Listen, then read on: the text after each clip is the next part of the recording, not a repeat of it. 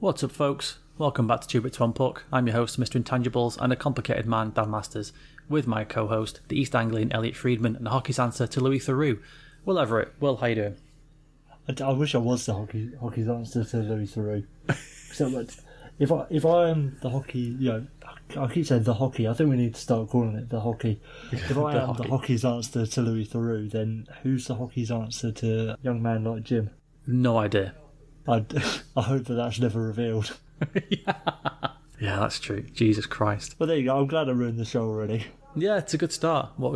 25 seconds in, it's already very uncomfortable, and I'm already a bit sweaty. That's how I start most shows. I don't know about you. Yeah. You sent me an interesting WhatsApp message this week regarding how good was it for the Lightning this year in regards to the draft, seeing as the Dallas Stars played 10 more playoff games than them and are picking 18th in the draft, while the Lightning are picking 27th. Which led me to wondering, and we've asked this question before, but in a different kind of way regarding the President's Trophy. So I want to kind of put it to you in this way: do you think the President's Trophy puts more pressure on teams? I mean, it has the ability to do so, but then that's on a team-by-team, player-by-player basis, isn't it? Yeah, whether... I think for a lot of people there is such a thing as weight of expectation. But then, yeah, that depends whether, Steven Stamkos is one to feel the pressure. I think for Tampa, and we're retreading old ground a bit here, but Tampa this year especially, I'm looking at a record play 62, 16 and 4. How can you come out of that and not feel, right, we've got to do something in the playoffs? I agree. I agree that this season's one of those where if there's a trophy or not, you're going to look at that you're going to look at that record and think, holy cow, this team is absolutely ridiculous. They're just going to steamroll past everybody. But then do you think if a team win the President's Trophy by a point, 2 points or something, you've always then got that thing of, well, they won the President's Trophy, so they were the best team. Even though, because the Lightning was so good this year, it's way and above they were the best team, but normally the difference between the best team and a team that just misses on the playoffs isn't even that big, really. It's such a, as we always say, it's such a parity league that the differences are kind of negligible sometimes. But then do you think if a team was 1 point the best team or by 2 points, then you had to pressure the President's Trophy then? Is that a thing, do you think, or not? No, I think that is just the expected pressure of, we're a good team in the league. A pressure that the Bostons are going to be feeling, the Torontos are going to be feeling, the San Jose's are going to be feeling. I think if you run away with it, then there's going to be that element of added pressure. But if you win it by 1, 2, even 4 points, I think it's just the same as you feel if you won your division or came top 5 in the league, sort of thing. Really? I disagree. Only because, as we talked about when we talked about the Teflon Don, God, what seems like about 5 years ago now, but it was only a few months back, is a society now where such headline, like a fast food type news sort of devourer as we are, is that the easy headline is, yeah, but this team won the President's Trophy and they got bounced in the first round. That's ridiculous. Even if they've only won it by a point or 2 points. I think adding a tag of a trophy onto a team does put a little bit extra on them. I'll tell you what it can do. It might not put pressure on in the moment, but when we're performing the autopsy on the year, if you've got that President's Trophy on the tag and then you go out in the first round, you are X amount % more likely to be branded playoff chokers. Yeah, that's true. Especially because even the President's Trophy, you'll be playing the 8th seed as well. Yeah, 100%. Nobody remembers who came second for better or for worse, sort of thing. That's true. Yeah, if you're this, yes, if in the same playoff round the second seed goes out, no one's really going to talk about that as much, are they? No one really cares. And you might have only lost.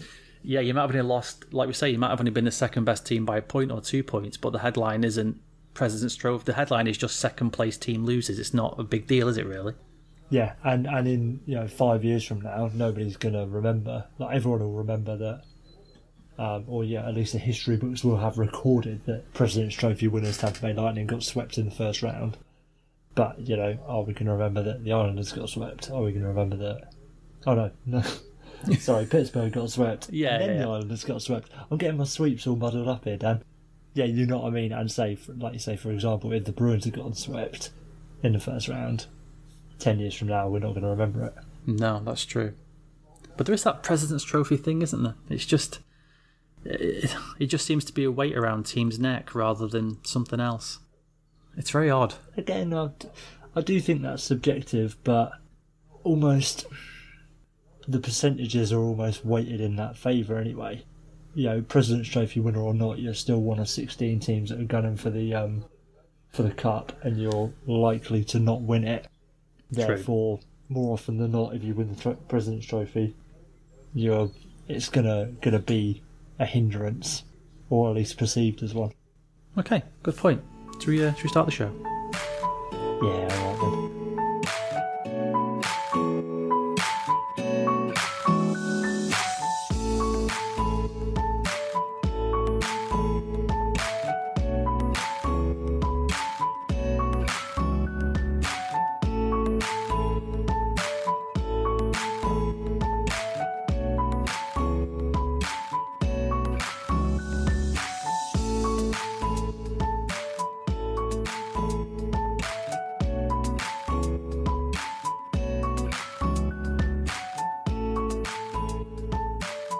Hey everybody, it's that time of the week. It's the Smooth Recap.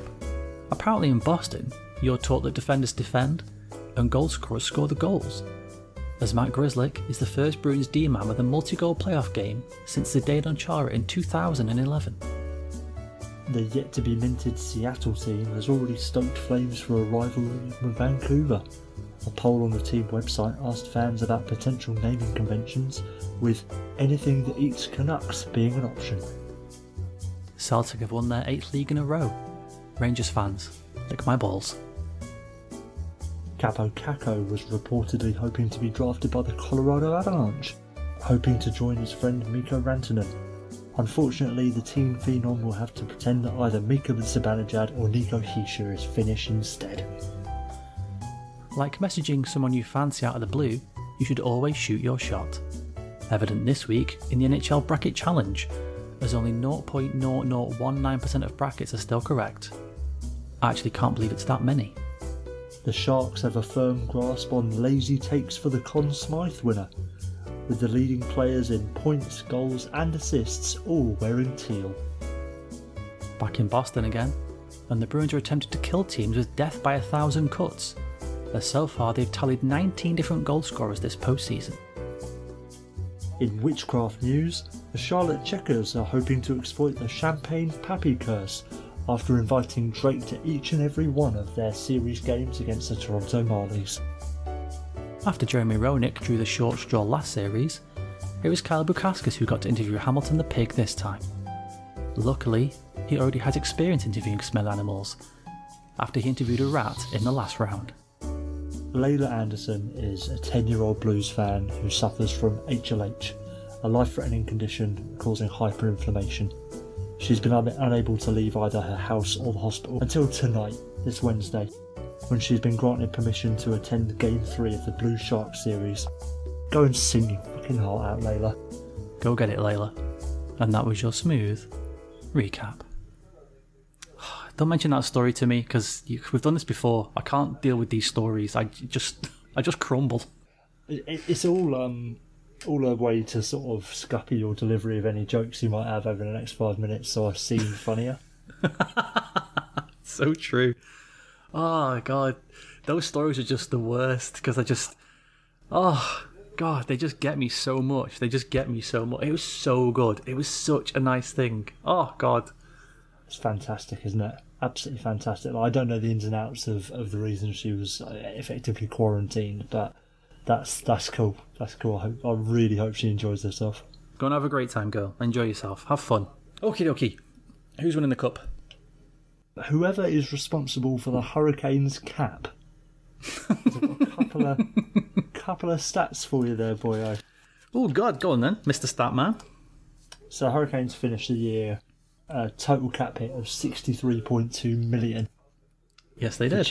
Yes, they did. Out of a total 79.5 million available, which weirdly is 79.5% of the cap. Oh. Which is very weird, and almost looks like I've done my maths wrong, but I promise you I haven't. And that's crazy. That's crazy. And according to Marek, on the 31 Thoughts podcast, that is the lowest total of any conference final team since the cap was introduced. Under 80% of the cap for a conference final team. That's just a mick take. I was going to mention this at some point, and then I couldn't find the tweet where it was mentioned because I had the percentages of other teams of the past, I want to say something like 8-9 years or something, and they were all at like 98.7 or 99.1 or something, and then Carolina was just, like you say, 79.5. It's just loopy. It's like they're effectively playing with 5 D-men and 9 forwards. You know the cap doesn't measure, don't you? No. Grit. What doesn't it measure? Grit. Oh, that's it. You can't. Some things are priceless, Dan. There's no AAV for grit, Will. There's no AAV for grit. if there was, nobody would be able to afford a single one of those Hurricanes players. It's so true. That's true. You don't get an AAV for heart or balls either. So, there's a lot of analytics out there we're yet to crack. Yeah. Well, forming the help from a higher power this week, winning the cup for me is the Vegas Golden Knights, as the Pope was presented with a Vegas jersey. Apparently it's only a figurehead role and George McPhee is still in control, but he has got a jersey nonetheless. George McPhee is still the voice of God. Yes. Got Kelly McCrimmon now as GM. Pope's doing something in the front office. I'm not sure what yet. I think it's a good move. I think it's a good move because after the game against the Sharks, I think Vegas needs to find a penalty kill that's as successful as the Vatican is covering up child rape cases. So, you bastard. Were you going to go with that then?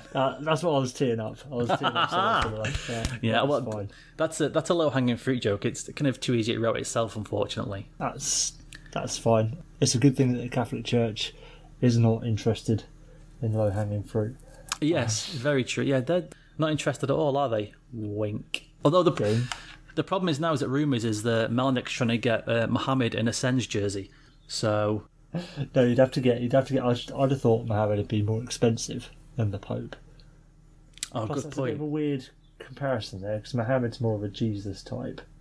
True. And the Pope is very much a person. Did you know that currently Islam doesn't have equivalent of the Pope or the Archbishop of Canterbury? Well, I mean, breaking news here, Will, is that I don't know shit about religion, so I just picked the first name I could think of. Oh, Buddha! I've just thought of another one. There you go. Buddha's a guy. Yeah, we'll get Buddha in a Sens jersey. Get him interviewed by Bariecki. Bariecki and the Buddha.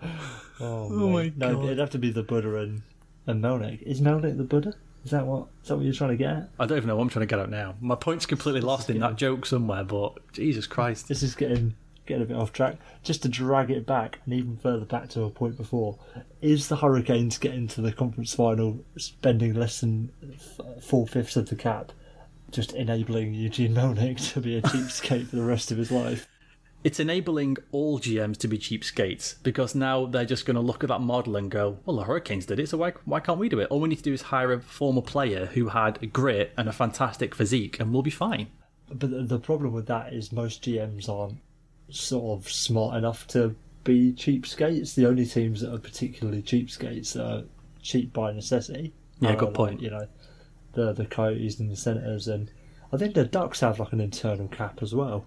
Yeah, they do. I don't know if that's what that's set at. I think that's only going to be Eugene rubbing his hands together at that news. Yeah, definitely. I do want to mention before we get on to who's getting relegated, our stupidity, Will, after last week when we questioned the Sens being at 300-1 to win the cup, and we said, I mean, Christ, has a team ever been this far out to win the cup? Well, I don't know if you've heard of the Vegas Golden Knights, Will, but in their inaugural season they were 500-1 to win the cup. And I mean, on paper, did the Golden Knights have a better team than the Sens to start the season? I mean, yeah, completely. I think it probably did. Yeah, exactly. Probably definitely did. Because there were stipulations for the Golden Knights for how many games their players could have played in the last 2 years. The Sens are going to be like 30% ECHL players. Okay, then. Who's getting relegated?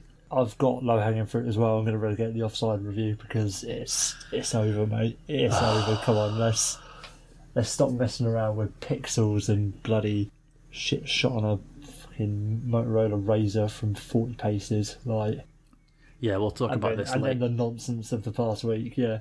Yeah, we'll talk about this later. But if you haven't got HD technology on every single camera on the blue line in every single arena, just forget it. Unless it's completely clear and obvious. Just in the first 5 seconds, just forget it.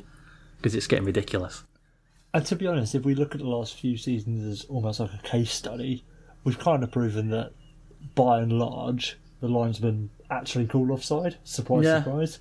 That Matt Duchene play, which sparked it all off, is a once in a blue moon sort of thing. Yeah, completely.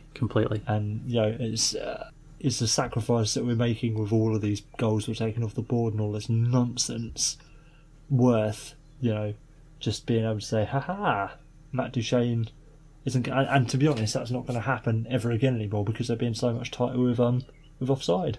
Yeah, exactly. We'll talk about that later. I'm relegating maybe my first ever tentative relegation, but with the news of Ryan Kessler this week being injured, maybe keeping him out the entire season, still no head coach announced, maybe waiting for Dallas Eakins to... Oh, go on. Is this 2018? I thought Ryan Kessler wasn't playing last year. Yeah, I know. So I'm going to relegate the Anaheim Ducks. I think they may struggle next season. They just... that aging roster. And it's all very well and good people saying, well, Dallas Eakins is doing a great job and he's the kind of guy who can bring up some of the players in the AHL and all that kind of thing. Well, that's fine, but you've got a fair couple of players there making a fair chunk of money who aren't very good anymore and injury prone and are going to get injured more this season as they get older and older and older. So it's a tentative one. I'm not going to throw them off the pile completely, but I've got a funny feeling. It feels a bit with the incredibly bad season that Kessler had last year. People are sort of forgetting that Corey Perry still makes $8 million. Yeah. It's only getting worse. Exactly. So it's going to be big bald Ryan Kessler dragging around a bunch of corpses and then Ricard Raquel. How many starters and scratches you got? I've got 2 of each. Okay, I got 3 starters and 1 scratch. So I'll go first on the starters. Hit me. I'll start off with my 2 non-hockey ones first. Did you see Mike Dean, the Premier League referee at the Forest Green Tranmere game? Funnily enough, no, I didn't. No, so Tranmere won the game, and it was at Forest Green Rovers. There was a slight pitch invasion, and then spotted in the crowd, stood on, terraces, they have the barriers that you can kind of lean over or hang onto as like a... He was stood... Sort of poles. Yeah, he was stood on that, pumping his fist and screaming. The actual Mike Dean, not even a lookalike. The Mike... I was thinking for a second, Tranmere and Forest Green in League 2 and Mike Dean's ref in League 2 now. He was there as a fan supporting his team, which is Tranmere. Mike Dean is now officially a hooligan. Yeah, well, he looked like it. There's gifs everywhere. He looks like an absolute hooligan. It's great. He's gone from keeping the peace to northern inciting riots. There's going to be a bloody Vice documentary of Mike Dean by the end of the year. Oh yeah, there will be. Fabulous. Jamali Maddox interviewing Mike Dean, who's wearing a balaclava and under a voice manipulator. Oh dear, that's amazing. Yeah, it's that voice, isn't it? Like, when I was back in refereeing days, it turned out that I actually had more feelings for Tranmere than I could let on. He takes his shirt off and he's got a massive Tranmere front piece. Okay, who are you starting? I've got both my starters. A little spoiler here, Dan. Okay. Are actually players, genuine NHL hockey players. Wow. No jokes this week. I've retired from the joke business. My first starter is going to be Timo Meier because that goal that he scored was absolutely horrendous. Where he just pinches the puck on a blue line, dances between one player, and then suddenly he's at the net and just roofs it. It's like, all right then. Absolute glorious bit of work. Well done, Timo. Yeah, he's now emerged as one of those, the new best kept secret. When everyone in San Jose was for ages saying how good he was, and now people, I guess like we were talking about Logan Couture the other week, is that now people are realising, oh, okay, yeah, this guy's actually pretty good. I think he's one of those ones where he was quite a touted prospect. I think he went 8th or 9th to the Sharks in 2015, and then he didn't burst out of the net. He had a relatively standard progression for a top prospect, sort of 30 odd points in his first season, etc. So he went under the radar from there, sort of thing, and people almost thought, oh well, he's not tearing it up, he's not Lydon, he's not Matthews. We haven't got time for him.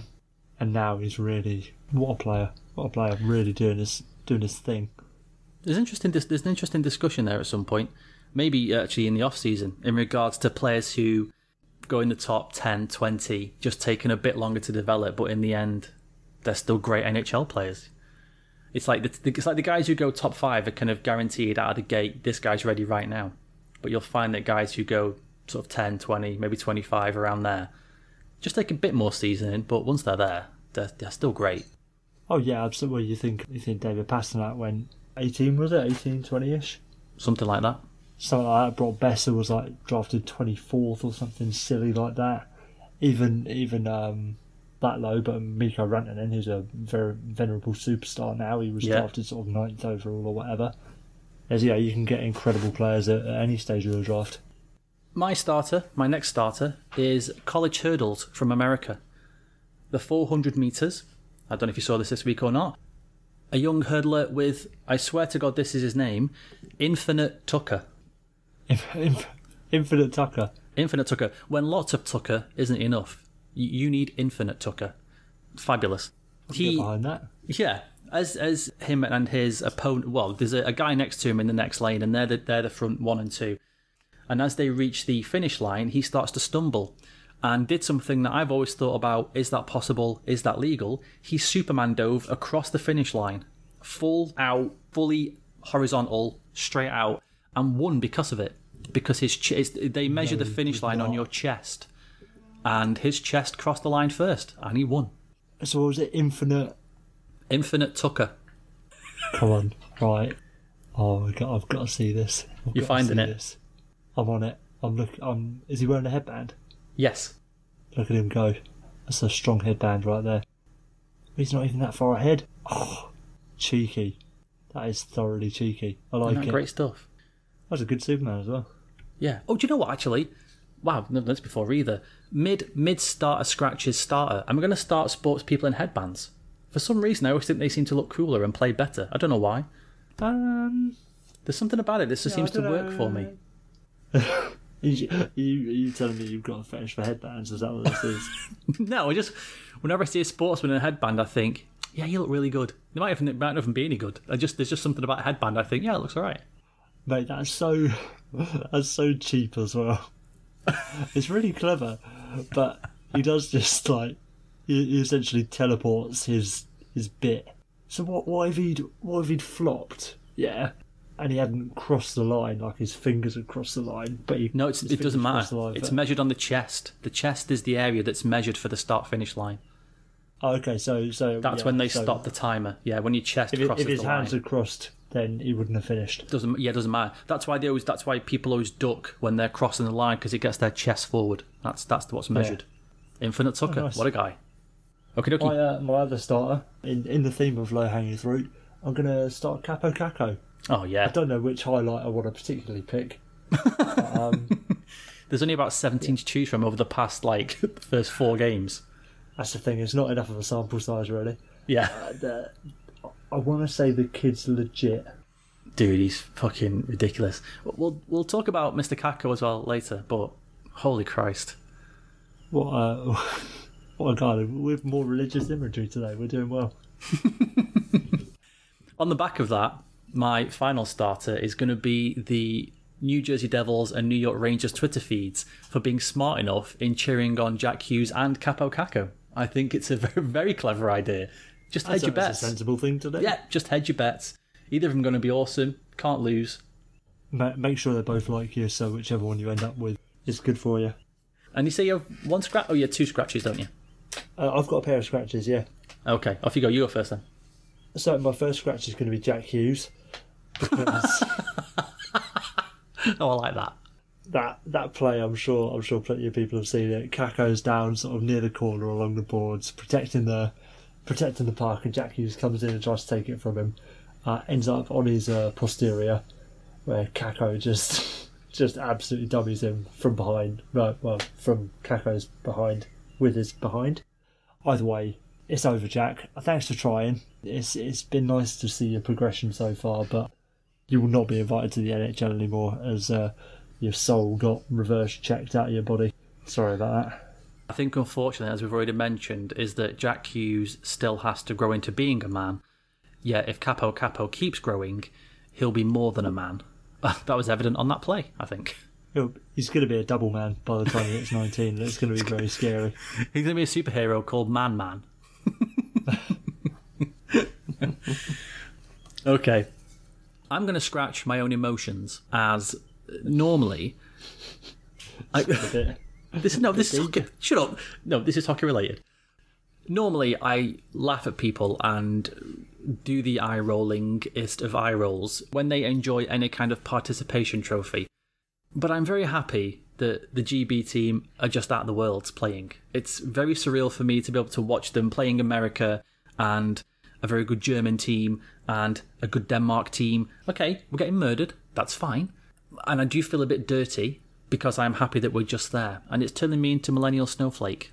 I mean, does that make you firstly, you're probably still technically a millennial. Secondly, I'm Gen X. Don't fucking put me with them millennials. Yeah, dude, totally. Oh, Jesus Christ. Only by like a year, though, surely. It's close, but I am. You're technically a Gen Xer. Yeah. Still, it doesn't make you a snowflake to just be happy that you're there. That we're there. No, I think it does a little bit. It's momentous. It's about, I think there's an issue with sports entitlement in the UK. Like, oh, absolutely. It's not, as much as it is football, it's not just football. Like, it's a rugby, it's a cricket, it's the Olympics, it's basically any sport. We don't understand what it's like to be the minnow, the underdog, the sort of Lithuania making the World Cup or whatever. Yeah, that's true. Which is effectively what GB is. So we don't really know how to appreciate that because we're used to just shitting on our national sports teams for not winning. That's a very good point. Yeah, we're essentially Honduras in the last World Cup, who were just happy to score 100%. Their first ever World Cup goal. Whereas I'll take getting beat 6-3 by America. That's not that bad. I'm happy with that. 1-1 after one. Can't ask for that. Yeah, exactly. We drew 20 minutes against America. What a result. Bloody result, mate. Absolute result. Your final scratch? My last scratch is going to be gainful employment, because it's getting in the way of my enjoyment of the Worlds with all these afternoon games. It's a shame you can't... Oh, yeah, there's no way you can do it, is there, either? It's just annoying. I had to take my daughter swimming tonight, which meant there was no point me even starting watching the GB America game, because I would have seen like the first 2 minutes and maybe the last 5 minutes. I was just like, there's no point. Just forget it. So it's a damn shame, especially where they're on free sports rather than YouTube. So it's not even like I can just have it on and listen to the commentary or anything. What a shame! What a shame! But it's payday Friday, so it won't be too bad. Exactly. Yeah. Then you can book your plane ticket over to the Worlds and go and watch some games live. Yeah. Yeah. Sure. Yeah. Definitely. We'll go see Darren Drager at his cafe. So what is he at a cafe? Is that? Sorry, it's gone straight over my head. Oh, okay, yeah. He does this thing. He goes to the Worlds every year, and then he does this thing called Drager's Cafe, where he sort of pulls up outside a cafe in like the local area, and then he'll interview players until he had the Hughes brothers on. Nice. Monday, Sunday, I can't remember. But yeah, he does it before. He's done it before. All right then, news. Let's start with the playoffs, shall we? Seeing as they're rocking and rolling. Well, one is rocking and rolling. The other one all but appears to be over, barring some kind of miracle. It has rocked and it has rolled. It's rocked and it's rolled. Do you want to start in the East or the West? Should we start in the East? So Boston goes 3-0 up. How many of these games have you been seeing? Not just the East, but any of them. None.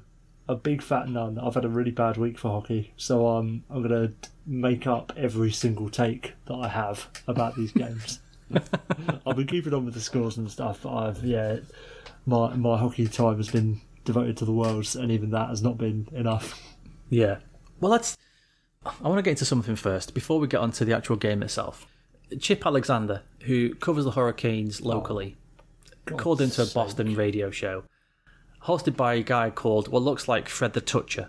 I'm going to go with that because like my Julian and my Julian and the Breezy Boys name. I'm going to go with Fred the Toucher, and Mr. the Toucher hung upon Chip because he couldn't stand his southern accent. Every word that he said, he didn't like it.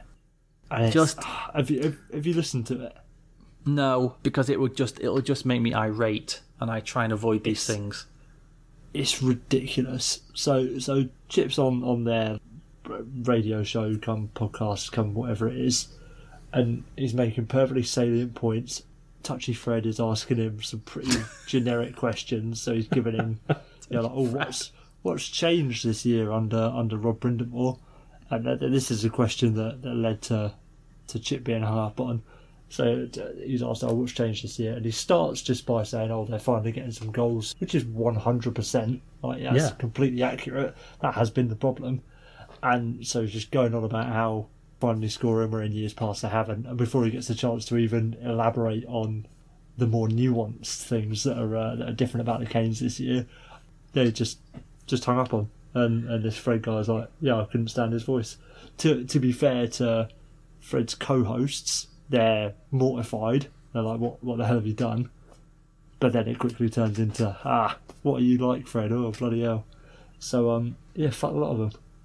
I'm going to say it. I'm going to drop this word, but what a really cunty thing to do. Oh, 100%. Amazingly as well, a guy from Boston complaining the way somebody talks is, guys, I'm a Bruins fan for fuck's sake. But, a strong Boston accent is kind of a funny accent. Like, a strong Southern accent can be kind of funny sometimes. Or in England, a strong Scouse accent or a strong Cockney accent. I was going to say, there are plenty of accents over here that are... that are terrible. Darn like more offensive than a thick Southern accent. Yeah, not to offend anybody from Wolverhampton, but, you know how you sound. Bloody hell. I'm only joking, for God's sake. There's a guy who plays I play roller with. He's from the Black Country. I think he's from somewhere around that way. His name's Joel. Big up Joel. Great guy, but Christ alive, his voice is offensive. So yeah, Fred the Toucher. Bit of a cunt. There you go. Maybe a bit more than... I'd say infinite, personally. Yes. Boston, 3-0 up. Tuukka Rask is Dominic Hasek reincarnate. Marty Brodeur reincarnate. Something along those lines, Will. One for overreacting. Or no, anything. Not at all. I mean, you might think this is hyperbolic, but I think I'm being completely on the line here, and I will say though, because he's recently been given Czech citizenship. I will say, he's been really good. He's been really, really good. Obviously not Dominic Hasek. Obviously not Marty Brodeur, but he is the reason this series is 3-0 for sure. 20 shot first period for Carolina, including there was 4 penalty kills by the Bruins as well. There was a long 3-on-4 and then a 3-on-5. Ooh. And he made a triple save at some point in the first, but that was very, very good. He's just in a zone right now. He's just in a zone. He's been absolutely amazing. We might as well have called the series after that second game, because it's over, isn't it? Yeah, that second game. As Justin Williams points out, they had to eat a shit sandwich in that second game. Justin, one of the things that we talked about yesterday was trying to get some traffic in front, allow yourself some opportunities on Rask. Do you think they did a decent job of keeping you out of the zone there? I think just all in all, we got to rediscover who we are.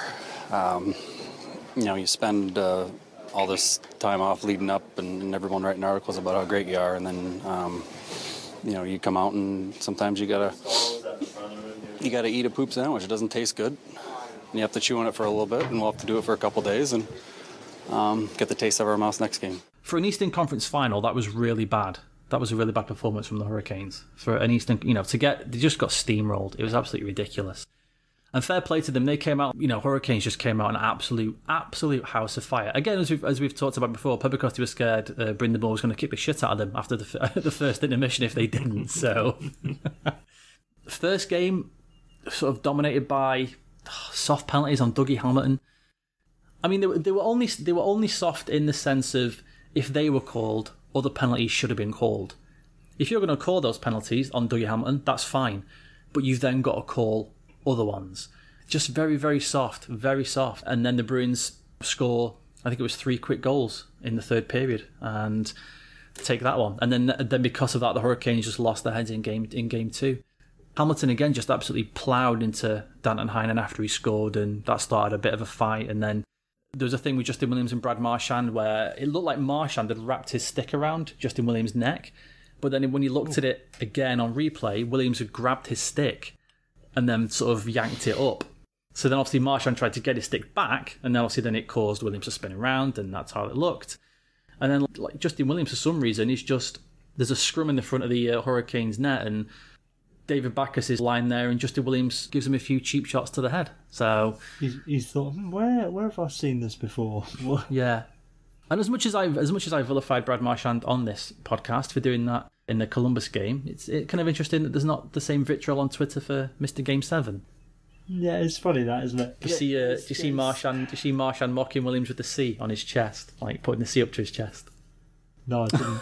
Okay, so after that, after the stick thing where Marchand had got his stick, after Williams had grabbed Marchand's stick, Williams goes off. I can't remember what the penalty was for. Brad Marchand is looking at him and he's screaming at him something like, "You're meant to be the captain," and Marchand's putting this, like, making a C out of his fingers and putting it on his chest, saying, "You're meant to be the captain. You're the captain." That's the level of Brad Marchand fuckaboutery I can deal with. I like that. That's the good stuff. I'm okay. I'm okay with that. Oh yeah, without a doubt. That's good old fashioned chirping. That's good. Get into Williams' kitchen. Make him feel bad. Make him all sorts of confused up in his noggin. Don't go punching people in the back of the head. No. And neither should you, Justin Williams. Especially as you're the captain. Yeah, especially as you're the captain. Now, being objective as I am with this series, and I'm not going to lie, I am over the moon it's 3-0. I said to Will before the show that if you'd have given me the Bees are going to be 3-up in an Eastern Conference Finals, will you take it? Well, yeah, of course I would. But I'm going to be objective. I feel I have a responsibility to do that. I'm not sure how Carolina are going to turn this around. It's going to have to be the old school cliche of they've got to win they've just got to win the first period in the next game and just try and go from there. The power play is stuttering. They've been awesome at 5-on-5 in the postseason. That's faltering. Brindamore's then gone to McElhenney. Oh, which brings up a question. He didn't name his goalie. Do you think he should? Do you think coaches should have to name goalies before games? A good amount of time before.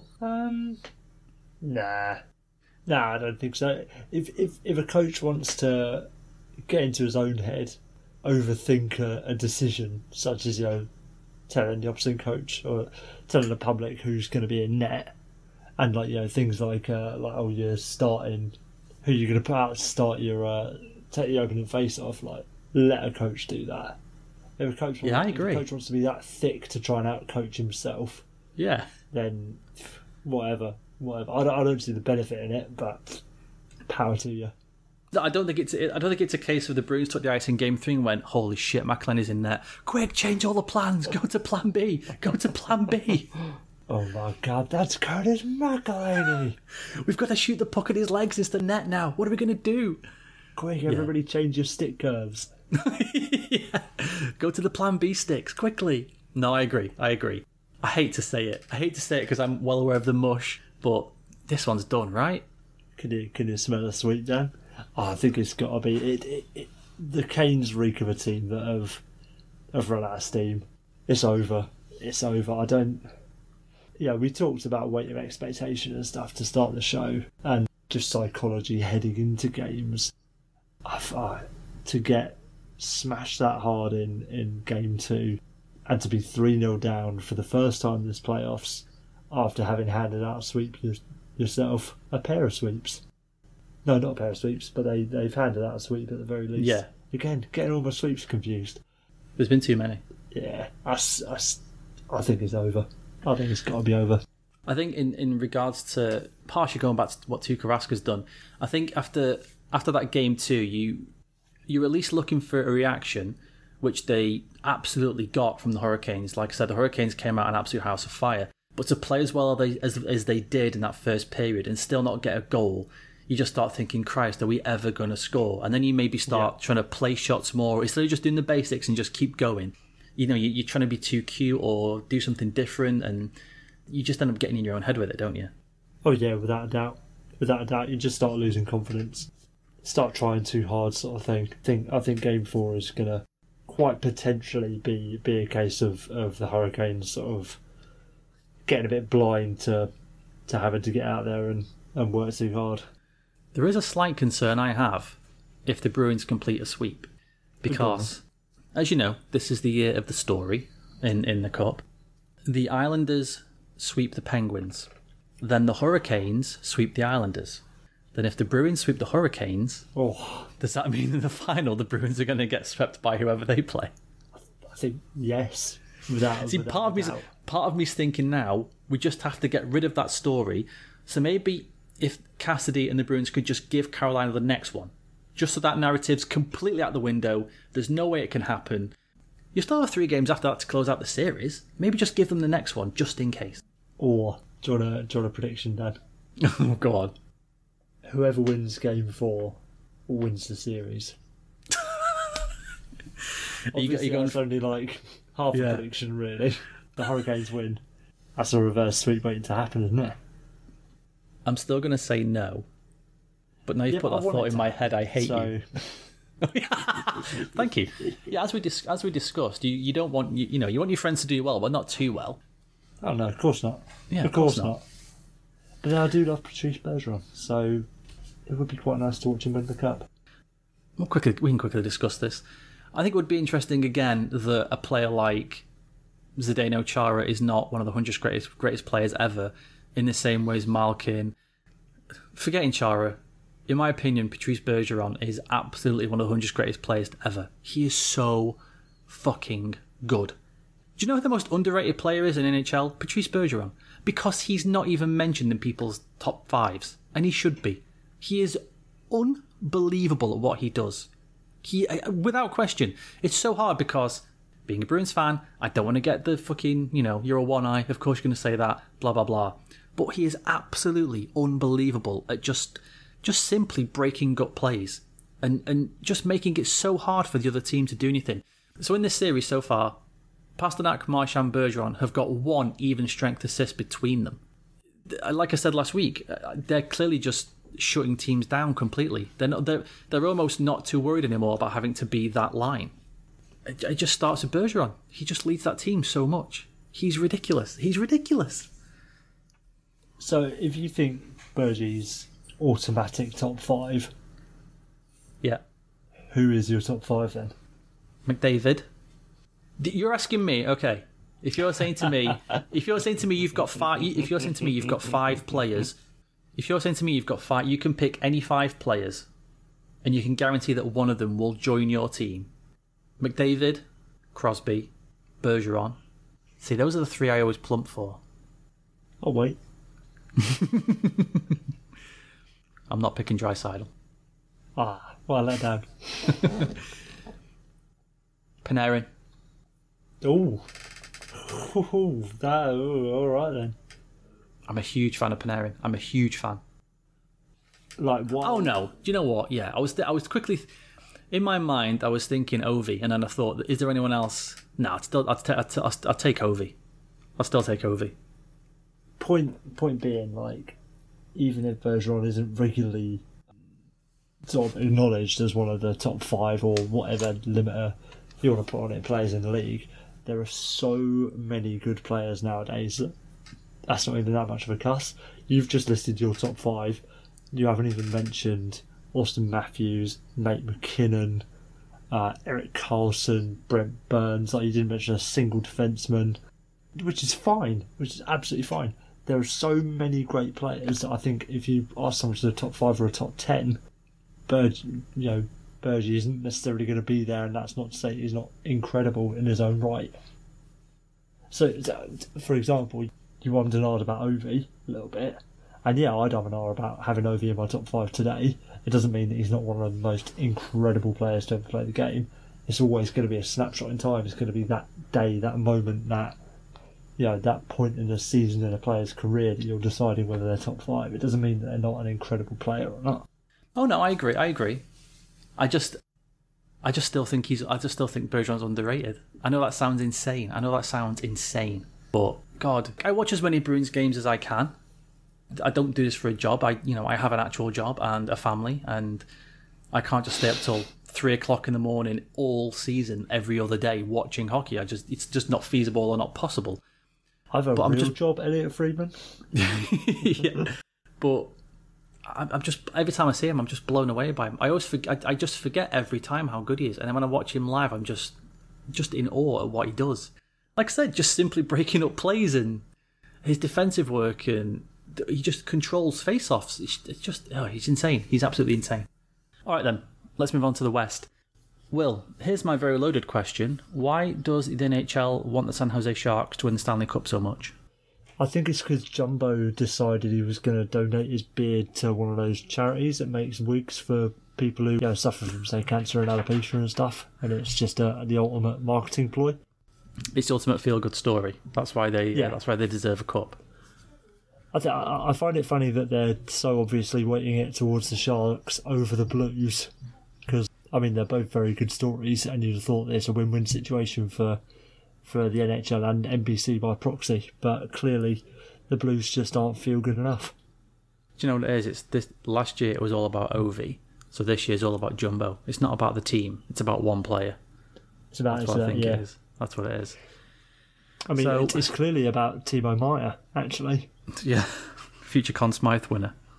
Christ. Future handball champion. I mean, potentially. That said, his handball chops need improving, if you ask me, because they weren't even that impressive. That's true.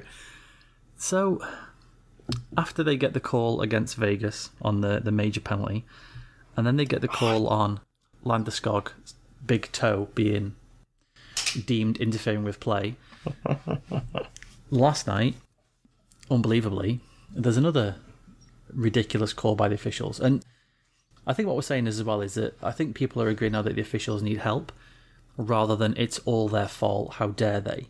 I mean, they should have seen that. They should have seen this play. I don't understand how they've missed this hand pass, but the other ones have sort of led to more of a question of should these plays be more reviewable? What do you think of the whole situation, basically? Well, I've always been a bit of an advocate of ice officials. I think what is the point nowadays? We're so obsessed with video review and things like that, and we're throwing it to the war room. Why don't you just not take the power away from the refs? If a ref's going to get something wrong, or if he wants to confer, have a team of people who are watching the games already help with the decision making.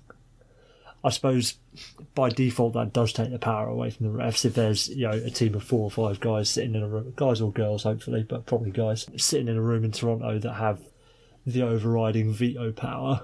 I don't know, it depends on what the NHL wants. Does the NHL want the games to be called correctly, or does it actually want the drama that comes from missed calls? I think there's an argument for both sides. I think if you're going to do it right, video reviews not the way to do it. It's to put people in a room watching and making the decisions. But as it stands, if you take all the drama of these missed calls out, it's a bit more of a robotic game, isn't it, really? Yeah, there is that thing that it does add drama to. But then who's to say that if the Timo Meyer goal gets the Erik Karlsson goal gets scratched off because they then realise it's a hand pass, we're still in OT. There's still going to be some kind of drama because there just is. It's OT. Oh yeah, 100%, without a doubt. And you get drama of great plays and incredible goals and great saves and all that. But I don't know. I think the human error in all sports does bring an added element of intrigue and excitement to it, doesn't it? I agree, but I mean, it's not good. No, I was going to say the fact that this can't even be reviewed is something they have to look at as well. I was thinking about the puck that hit the net in the Boston Blue Jackets series, and it hits the net, comes back down, and then it's not directly involved, but it is because 2 passes later it's in the net. And then, as we've already mentioned, Gabe Landeskog's offsides by about 50 foot, not even looking at the play. Yeah, that's deemed no goal. And the same with this last night. How can that be a good goal? It's absolutely ridiculous. I think there's going to have to be a change in the way it's done somehow. I keep saying this, but this postseason has, for sure to me, seemed like the one that's had just the strangest calls, the weirdest calls, bad officiating, noticing bad rules, essentially, that things can't be challenged or reviewed, and I think it has to change somehow. Now, do I want the NHL to be in charge of those changes? I mean, Christ. I'd rather they just handed it over to some kind of other company or something who could do something like this and they just have no control over it, because the thought of the NHL controlling this just terrifies me. But I don't know, the last time the NHL took something that was a bit broken and handed it over to another company to fix it, we ended up with NHL.com, so I don't know if I trust anyone to sort it out. Everyone just stay away from ice hockey completely. It's just terrible all over the place. Let's just all stop. Let's just stop it, because nobody's any good at doing it, so let's just not do it at all. What did you think about the Landeskog? Just what do you think about the Landeskog call? Goodrow with the Game 7 hero in round number 1, and now it's loose for McKinnon out in front. They score! The Avalanche have tied the game. Colin Wilson. San Jose is challenging the call to decide if there was offside prior to the goal. After coach's challenge, it's determined the play was offside. I can't believe that was within the last week as well. I know. It's a bit silly, really, isn't it? Like what you say about it being not. It's the thing that's going around is the fact that it's two rules counteracting against each other. Yes. Like if you were applying a too many men rule, he doesn't count as a player on the ice. Like he doesn't exist. Yeah. When it comes to offside, he exists somehow. It's just moronic. But I think. When you say he's not involved in the play in the slightest, like it should be a bit like football, really. Where it's a smaller playing surface, it's a bit harder to apply the sort of, is he, isn't he involved in the play sort of thing. But that one's very cut and dry. But I think there are plenty of other offsides where if a player's skating back to get onside and then just gets caught, and then there's obviously no help, or arguably has a harder time getting back into the play because he's had to skate further, that shouldn't really matter either. For the purposes of this Landeskog thing, it's just moronic. It's the perfect storm of offside reviews where we're looking at fractions of millimetres of, is this skate on the ice, is this skate off the ice, and the fact that, according to certain rules in the NHL rulebook, he doesn't exist. It's like saying a backup goalie's bloody offside. I know, and then to, like you mentioned earlier when we were talking about this after the smooth recap or start as a scratches, whenever it was, and you were saying that the pitch has been basically taken on a Motorola phone from 40 foot away, and it's just all pixels. And the only two things I would say about that call and some of these calls is I think the only way you can sort it is it has to be something that blatantly affects the goal, and the hand pass blatantly affected that goal. The Columbus shot, the puck that hits the net, that blatantly affects a goal. Landeskog doesn't affect that goal in any way. Him being there has no effect on that play. And the other thing, my other thing is I keep mentioning this, but why don't the NHL just employ 3 or 4 people at every arena to just sit watching the games? The refs and the lines, they have all their earpieces, and if there's any doubt in their minds, they can just go straight to the people in the room and just say, "What have you guys got?" And there has to be some kind of... It has to be like a definitive... like the Landeskog one was zooming in, going, "Oh, well, is he? Isn't he?" It should be, yes, he's clearly offside. There's no doubt about it. What the geezers who sit in the penalty boxes, trying to keep a straight face, what are they doing when nobody's in the box? Yeah, I don't know. Good point. Give him a naughty little iPad. Have a little look. There you go, son. But with the hand pass last night, it shouldn't come down to video review. The ref's like 4 feet away, and yeah, granted, Myers on his knees, and like there's a net in between, so you could say his view was slightly obstructed. But I'm not being funny. If the ref can't see Meyer moving his arm and then deduce that he's made a hand pass, like Meyer might as well have grabbed the puck and thrown it in the goal because it would have counted. Yeah, it's like, I don't know, that's just awful. And I think with the officiating full stop this postseason, the thing that's been especially weird about it, the officiating hasn't been any noticeably worse than previous years, just because it's been bad in the playoffs for a while. We've just had that perfect storm again of weird things happening. It's not like it's gotten any demonstrably worse. We've just had strange situations happen that has exposed the bad officiating as it is.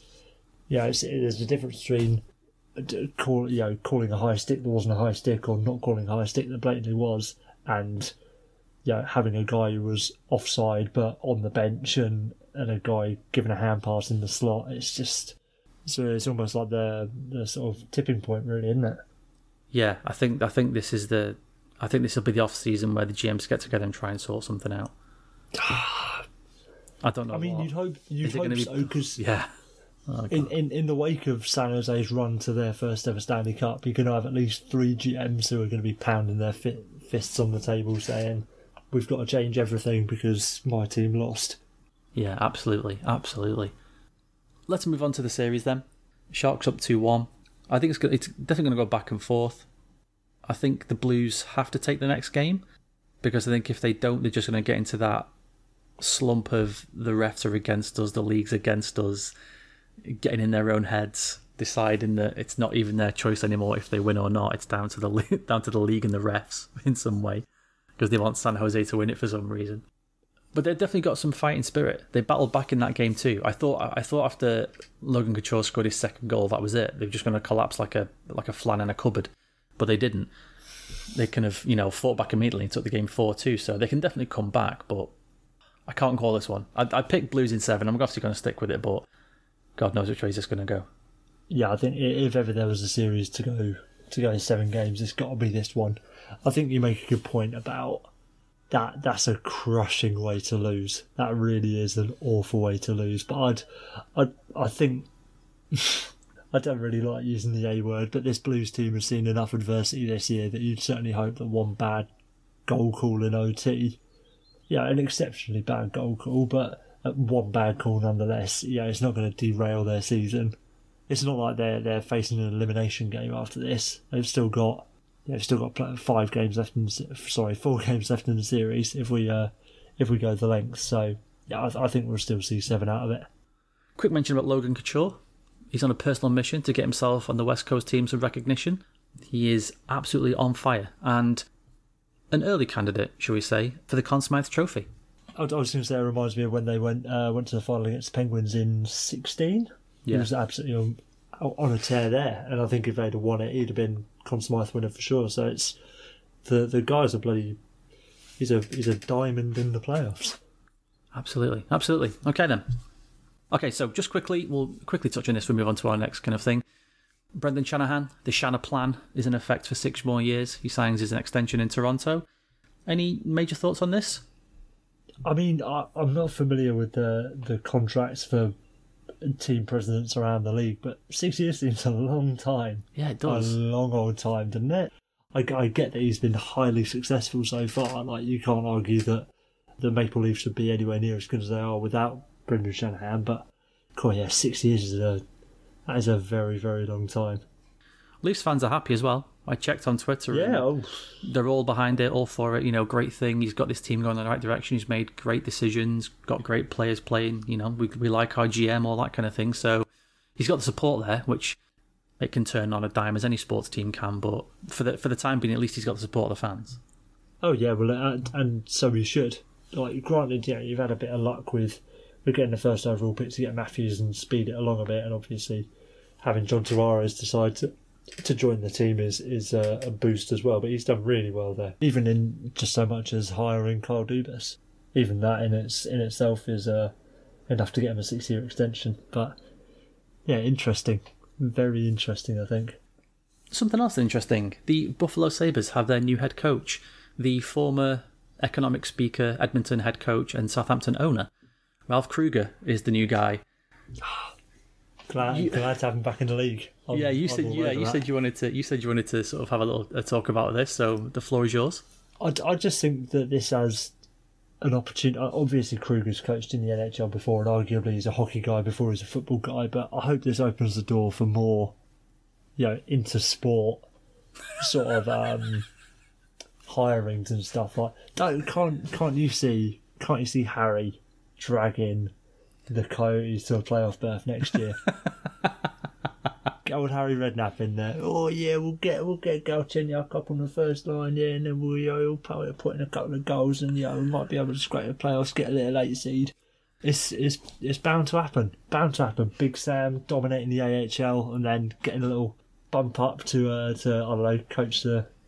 I don't know who's a crap team. I can't even remember crap teams. It's been so long. But I was going to say Edmonton. He's got to save Edmonton from relegation because he's never been relegated. No. I mean, if we had relegation, Big Sam would be ideal. But yeah, it would. Yeah, I don't know. It's interesting. It's good. It's good. I like to see it. And he's a European coach. He's going to be the only European head coach at least, in the league at the moment, isn't he? I think so. I heard his name. We talked. I'm sure we talked about him last season when we were talking about the King. Earlier on this season, talking about the Kings, because he'd obviously because Kruger was the guy who'd led Team Europe to the World Cup runners-up spot. His name had been kind of banded around a little bit here and there. Is this Jason Botterill kind of? Is this his like swinging for the fences type? This is my one big shot. Let's go for it. Let's get this guy in. Because he could have gone with a safe choice. There's plenty of people being talked about as, okay, it's time for them to step up to be a head coach, like sort of assistant coaches right now who are looking at maybe getting a head coaching gig. It just seems like he's kind of, this might be his last swing, do you think, Jason Botterill? I think this is a nice little halfway house sort of thing. It's a little bit safe where Kruger has been around the NHL before, like you say, he coached Team Europe. He is in a lot of ways a hockey guy, but yeah, I think you're right. He's definitely taken a risk. You could have just hired out, DJ Smith out of Toronto, or play Mark Crawford, any known quantity to be the next NHL GM. But I think head coach rather. But I think I think there's definitely a shout there that it's a bit of a swing for the fences, and he's got to believe in Kruger if he's taking this sort of risk. Yeah, definitely. And he was unlucky in Edmonton because it was the lockout season. He had one lockout season, didn't he? That was it, 48 games, and he was fired by. Do you know he got fired by Skype? Well, was that video chat or voice chat? IM. You can imagine if it wasn't even a video chat. They couldn't even video me. It was just on a voice chat. How disrespectful. Not annoyed at a voice chat. Just sent him a little instant message. Just a little IM, pack your shit, get out. Oh, come on. It's not blocked. fair. Yeah. I was going to say about Jared Knapp, I like the idea of him leaving the Coyotes training facility with his window rolled down on trade deadline day. Any news, Harry? Yeah, well, mate, we're looking at a couple of players. Yeah, we might move Galchenyuk out. We've got some players on contracts we don't really like, and we're looking at making some moves, maybe. You're going to hear a lot about Drew Stafford in the next few weeks, mate. You know Harry's first move when he gets in there, don't you? He's going to get Nico Kranjčar playing on that right wing. Put Jermaine Defoe on the third line. All his classics coming back. All these classic Harry players making an appearance. All the bloody, all the Senrab FC players coming up. For the Coyotes. Make it so I want cheer. No offense to John Chaker and Rick Tocchet, but I want a bloody Chiarelli and Redknapp combination down in the desert. Oh my god! I mean, that is generally stuff that dreams are made of for sure. I'm going to quickly move on to something else before I come back to a little interesting stat. The Worlds are going on as we speak. Team GB is there. I guess we can say that's something, which is nice. To say they're having a rough go of it is a bit of an understatement. Ben Bounds making 59 saves against America in regulation as well. This isn't a 59 save game in like triple OT. No, this is 59 saves in regulation. He's made 1 million saves so far. It genuinely, it's only because of Ben Bounds that GB are not getting slaughtered even more than they have been.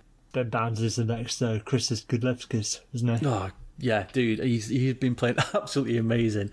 I guess we could say we're getting humped like a dog on heat with its favourite comfort blanket. It's been something else. And like I said in the scratches, and I'm trying to not enjoy the participation trophy, but I am. No, it's just good to see. Good to be a part of it, isn't it? First time in 25 years. Sure, we might have a minus 22 goal difference. But they're just numbers, Will. Yeah, they're just numbers. Just numbers. We're only a point behind the French anyway, so hopefully we can have a little.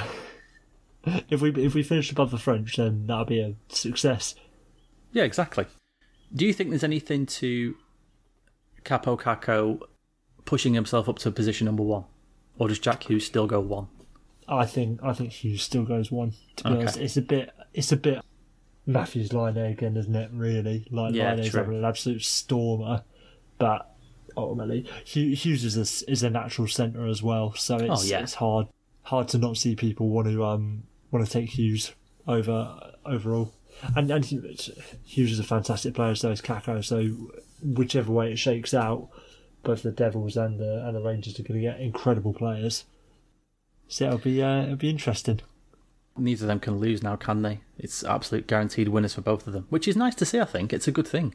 It's going to be good to see two sort of guaranteed studs coming in at the same time, and Christ, you would think probably going to tear up the league. You'd definitely imagine so, wouldn't you? Yeah, for sure. Good news on Jack Hughes. He's now turned 18, which means he can start losing teeth and taking pucks to the face like a man. So that's good. Has he started rocking a visor straight away? Yeah, he said something like, "It was good to feel the wind on my face," or something like that. I was thinking, well, you're going to be feeling something hard and rubbery on your face any day now. So enjoy it while you can, my friend, before you start to get really, really ugly. Yeah, your last days of beauty, Jack. Soak them up. Yeah. You'll soon be scaring kids with that face, don't worry. I was thinking about Team Finland after they obviously beat Canada 3-1 in the first game. I mean, Kaapo Kakko just scoring a beautiful, beautiful breakaway. And Raiola chips out ahead, and a lead pass finds Kakko in alone. Kakko back headshot scores! Kaapo Kakko on the break, and the 18-year-old announces his arrival at the World Championship. Oh, mate. Team Finland, dude. They're breeding something in the water over there. They're lacking any NHL stars as well, aren't they?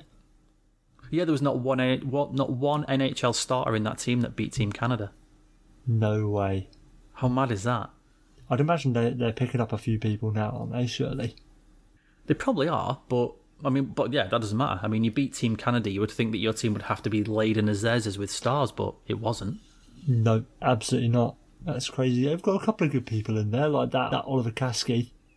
I don't think he's signed. Has he signed? I think he signed with the Red Wings, maybe. But he's going to be over in the NHL sooner rather than later. He had a really good year in the Liga. I think he was the highest scoring D-man in the Liga. So he's only 23 or something like that. So yeah, he's going to be probably not a star in the NHL, but he'll be a good sort of second pairing defenseman at some point. You're absolutely right. It's effectively like one of the teams in the Olympics last year coming in and turning over a naturally stacked Canada team. So yeah, big up to the Finns. I wonder if there was a concerted effort to do something different over there with their training or their coaching or whatever it is. Because there was a stat after the Olympics, and I can't remember what it was, but it was something like the past sort of 4 or 5 major championships they've either medalled or won gold. I just wonder because all levels as well, isn't it? Yeah, exactly. Yeah, and I just wonder what it is because that clearly it's going to be a sport they can just play naturally. There's fucking ice everywhere, but for a country that small to produce this much talent and to gel this well in a national team it's pretty unheard of, right? Well, I mean, obviously you've got to have the natural talent there within the population. Funnily enough, not that well versed in Finland's sort of political spending and stuff like that. But if you invest the right money in the right areas, yeah, you're gonna have good results. Yeah, you have to have a combination of the two. But hell, you just think of the players that Finland has produced recently. Miro Heiskanen, Patrick Laine, now Kaapo Kakko, Sebastian Aho, Alexander Barkov. They're really turning a corner with fantastic young players. Team Finland, look out everybody, because the Europeans are on the way. They are most certainly on the way. Anything else in the world you want to mention? No, not really. Not really, to be honest. Yeah, it's the same kind of thing as a regular season, isn't it? We got over the excitement of the first couple of days. Now we're into that kind of mid-season lull, and then in a few days we'll pick up again for like the knockouts. The worlds are good in that, but I try not to put too much stock in like individual performances of established players. Like it's a good place to see, like young players like Kakko and Hughes and maybe some European free agents who are on their way over, or like Kirill Kaprizov, the wild draft pick. Yeah, there are plenty of players who are already in the NHL, have an absolute tear up at the Worlds, and then never hear anything from them again, sort of thing. They go back to being the 25, 30-point player. Yeah, good point. No, it's good though. Good that it's on, and big up GP. Let's get Ben Bounds that ECHL contract he's so dying for. Yeah, we need Liam Kirk to put in a word for him somehow with some teams. See if we can get him as how old is Bounds, like 25, like a super overager in the draft. Yeah. Just like do the opposite of 3 boys in a trench coat for Ben Bounds. Have him walk onto the stage on his knees. Somebody who could be drafted this year, I don't know if you saw this, Will, but there was a game in Russia this week where a Mr. V. Putin scored 8 goals in a single game. 8 goals in a game? Yeah. That's, no matter what the level is, that sounds very impressive. Absolutely. I mean, just the D-men just couldn't get near him. The goalie was just dazzled by his deeks and his silky hands. So I don't know if we're going to see this Putin fellow in the NHL anytime soon, or maybe own the NHL anytime soon, which might be a more appropriate thing to say. It was unfortunate because after the game had finished, they sort of have him do a lap of honour, and then he fell on his face on some carpet that had been put out there. So, I mean, word on the street is obviously the man who put this carpet down is already dead and his family's already been burned. Totally worth it, though. Absolutely. Gift of the century. with that goal that's doing the rounds, I absolutely love it. I just love it. Like, so it's proper zoomed in on Putin skating in. Suddenly that D-man, number 55, just comes in and out of shot really quickly. And, mate, the work by that goalie to not make that save is just beautiful. Like, how do you fight your instincts that well to just lift your knee at the last second and expose your 5-hole? Like, bravo, young man. It's one of those things where it's actually harder to pretend to be not good than it is to just be good. I know people who can play the piano say it's harder to pretend to be bad at playing the piano than it is to just be good at it, because you're fighting your natural instincts all the time. Yeah, definitely. Yeah, for that goalie to do. Have you seen that South Park episode where they play baseball all summer and they hate it? It's the one where Randy's going, "This is America. I thought this was America," and like he takes his pants down all the time and stuff. And the South Park boys are playing another team who practiced to be bad because they hate playing baseball over the summer. I think this goalie was doing that. I think he just spends all year practicing to be good enough to be good on anyone else, but bad enough to be bad for Putin. He has got mad skills, that goalie. It's a weird duality, isn't it? I wonder what the score is with those Putin games. Like, do you have that game finished 14-7? That game finished 14-7. But like with the players on the other team, like how, because you probably have to like try a certain level, I'd imagine, because it's like, you know, if you're playing a game against a kid and like you're obviously letting them win and they get really wound up, so you're not even trying. But then if you beat them, they're like, I wanted to win. So it's what's the score with Putin? Does he throw a paddy? Does he have you murdered if you don't try hard enough? Like, You've got to check him. If he scored 9 goals. Yeah. If he'd scored 9 goals, he'd be like, none of you were trying hard enough, you're all getting gulagged. I imagine before the game in the opposing dressing room that the opposing head coach just says something like, "Okay, so we are playing Putin team. Those of you with children, you know what to do. Try hard, but not too hard." Yes, boss, we understand. Or it's just Putin comes on and says, "Hello, gentlemen. Here is all your families in block room with no windows. Play nice now." Yes, boss, okay.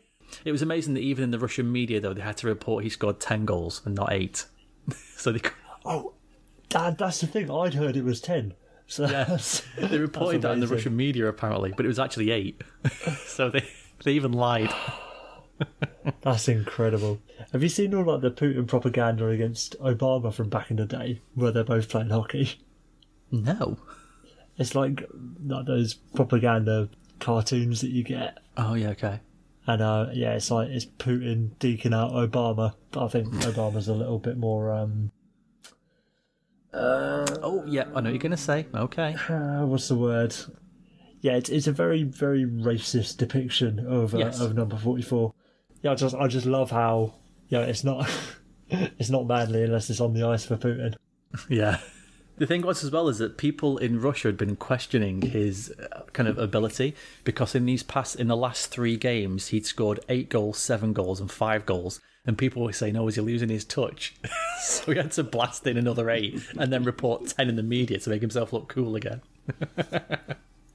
I'm really looking forward to when he takes over the world and plonks himself on the Lightning in between Lightning in between Kucherov and Stamkos.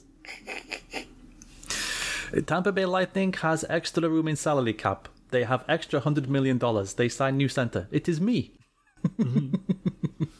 Oh, and we traded 7th round pick for Alex Ovechkin. Salary retained. Yeah. Oh, God. What a guy. Okie dokie. Interesting stat this week that was mentioned in a few places. I think it was Pierre LeBrun mentioned it initially, or somebody mentioned it to him and he talked about it, but of the final 4 teams in the playoffs, not a single player on those teams makes more than $8 million a season. I don't think it means anything. I think that's just how it's gone this year. But I think it does bring up maybe two different sides.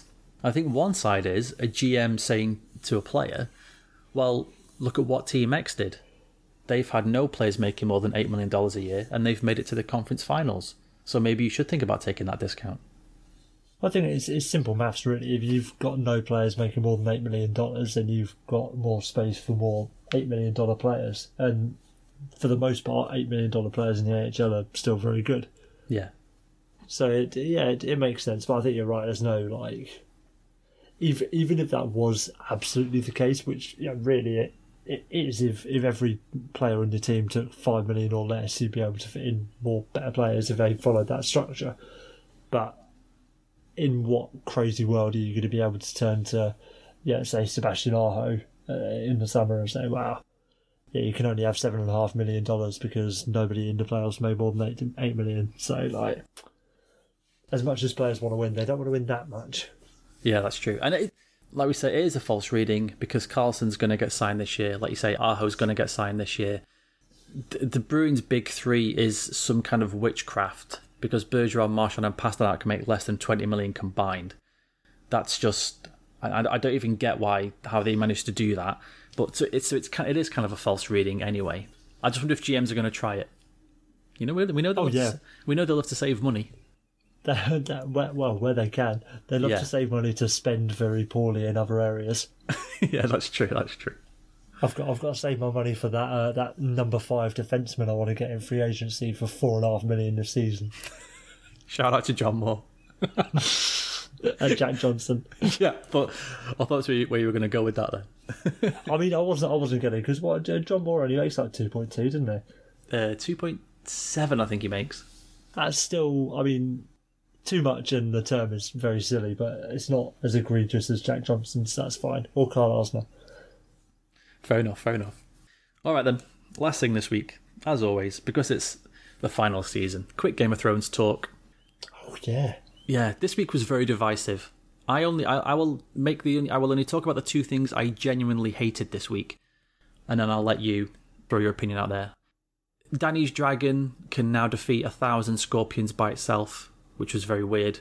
After they got ambushed by maybe 7 scorpions the week before, she can now just dodge these arrows coming at her at 100 miles an hour from many different directions, and that seemed very easy. And Euron Greyjoy is the worst character behind Ramsay Bolton. Both absolutely pointless as shit. I will bet £1 million that the second Jaime was on that beach and Euron Greyjoy washed upon the shore, everyone went, oh, for fuck's sake, like that. I can't imagine for a single second anybody like that, because I did. I hated that bit. But they were the only two things I hated. You were spot on with Euron Greyjoy. I get that there may be some sort of... There's a chance at like a rivalry between him and Jaime for the affections of Cersei. Yeah. But I don't feel it was really established enough for Euron to just suddenly be like, right, I'm going to kill you, Jaime Lannister. I'm going to shank you in the side. With the dragons and the scorpions and stuff, the key word you used was ambushed. Like, they were ambushed before, and then she had preparation for it. I'm not a big fan of it, but I can get my head around it. One of many things that naffed me right off. Like, I'm so glad that I can completely get behind Daenerys going mad. That makes sense to me. I'm a big fan of that. Yeah, me too. Why did the Northmen suddenly turn into thoroughly evil members of the SS? I just got that is because it's war and they're there to raid that place, innocent people or not. Just because Jon's a nice guy doesn't mean his whole army is nice. There's going to be people in that army that are complete twats and are going to happily kill women and children and are going to try and rape women in the back alleys and stuff if they get the chance. Happens in war all the time. You've only got to look at real life wars to see that the atrocities that occurred in like World War II, Vietnam, Korea, all that kind of thing. Not just Afghanistan, Iraq. Yeah, exactly. Not just from the people that are deemed the bad people, but the team, the side that's meant to be the good side, also did horrific things. So I didn't mind that either. I completely got that. No, I'll give you that on that level. I thought it was pretty good. Iron not dying was a bit silly, to be honest. If you want to survive, fine, but don't drop like 4 buildings on her, please. For the love of God. That was a bit plot armory, but I can get past that. She's a main character, and that happens all the time with these kinds of shows. I don't mind that too much.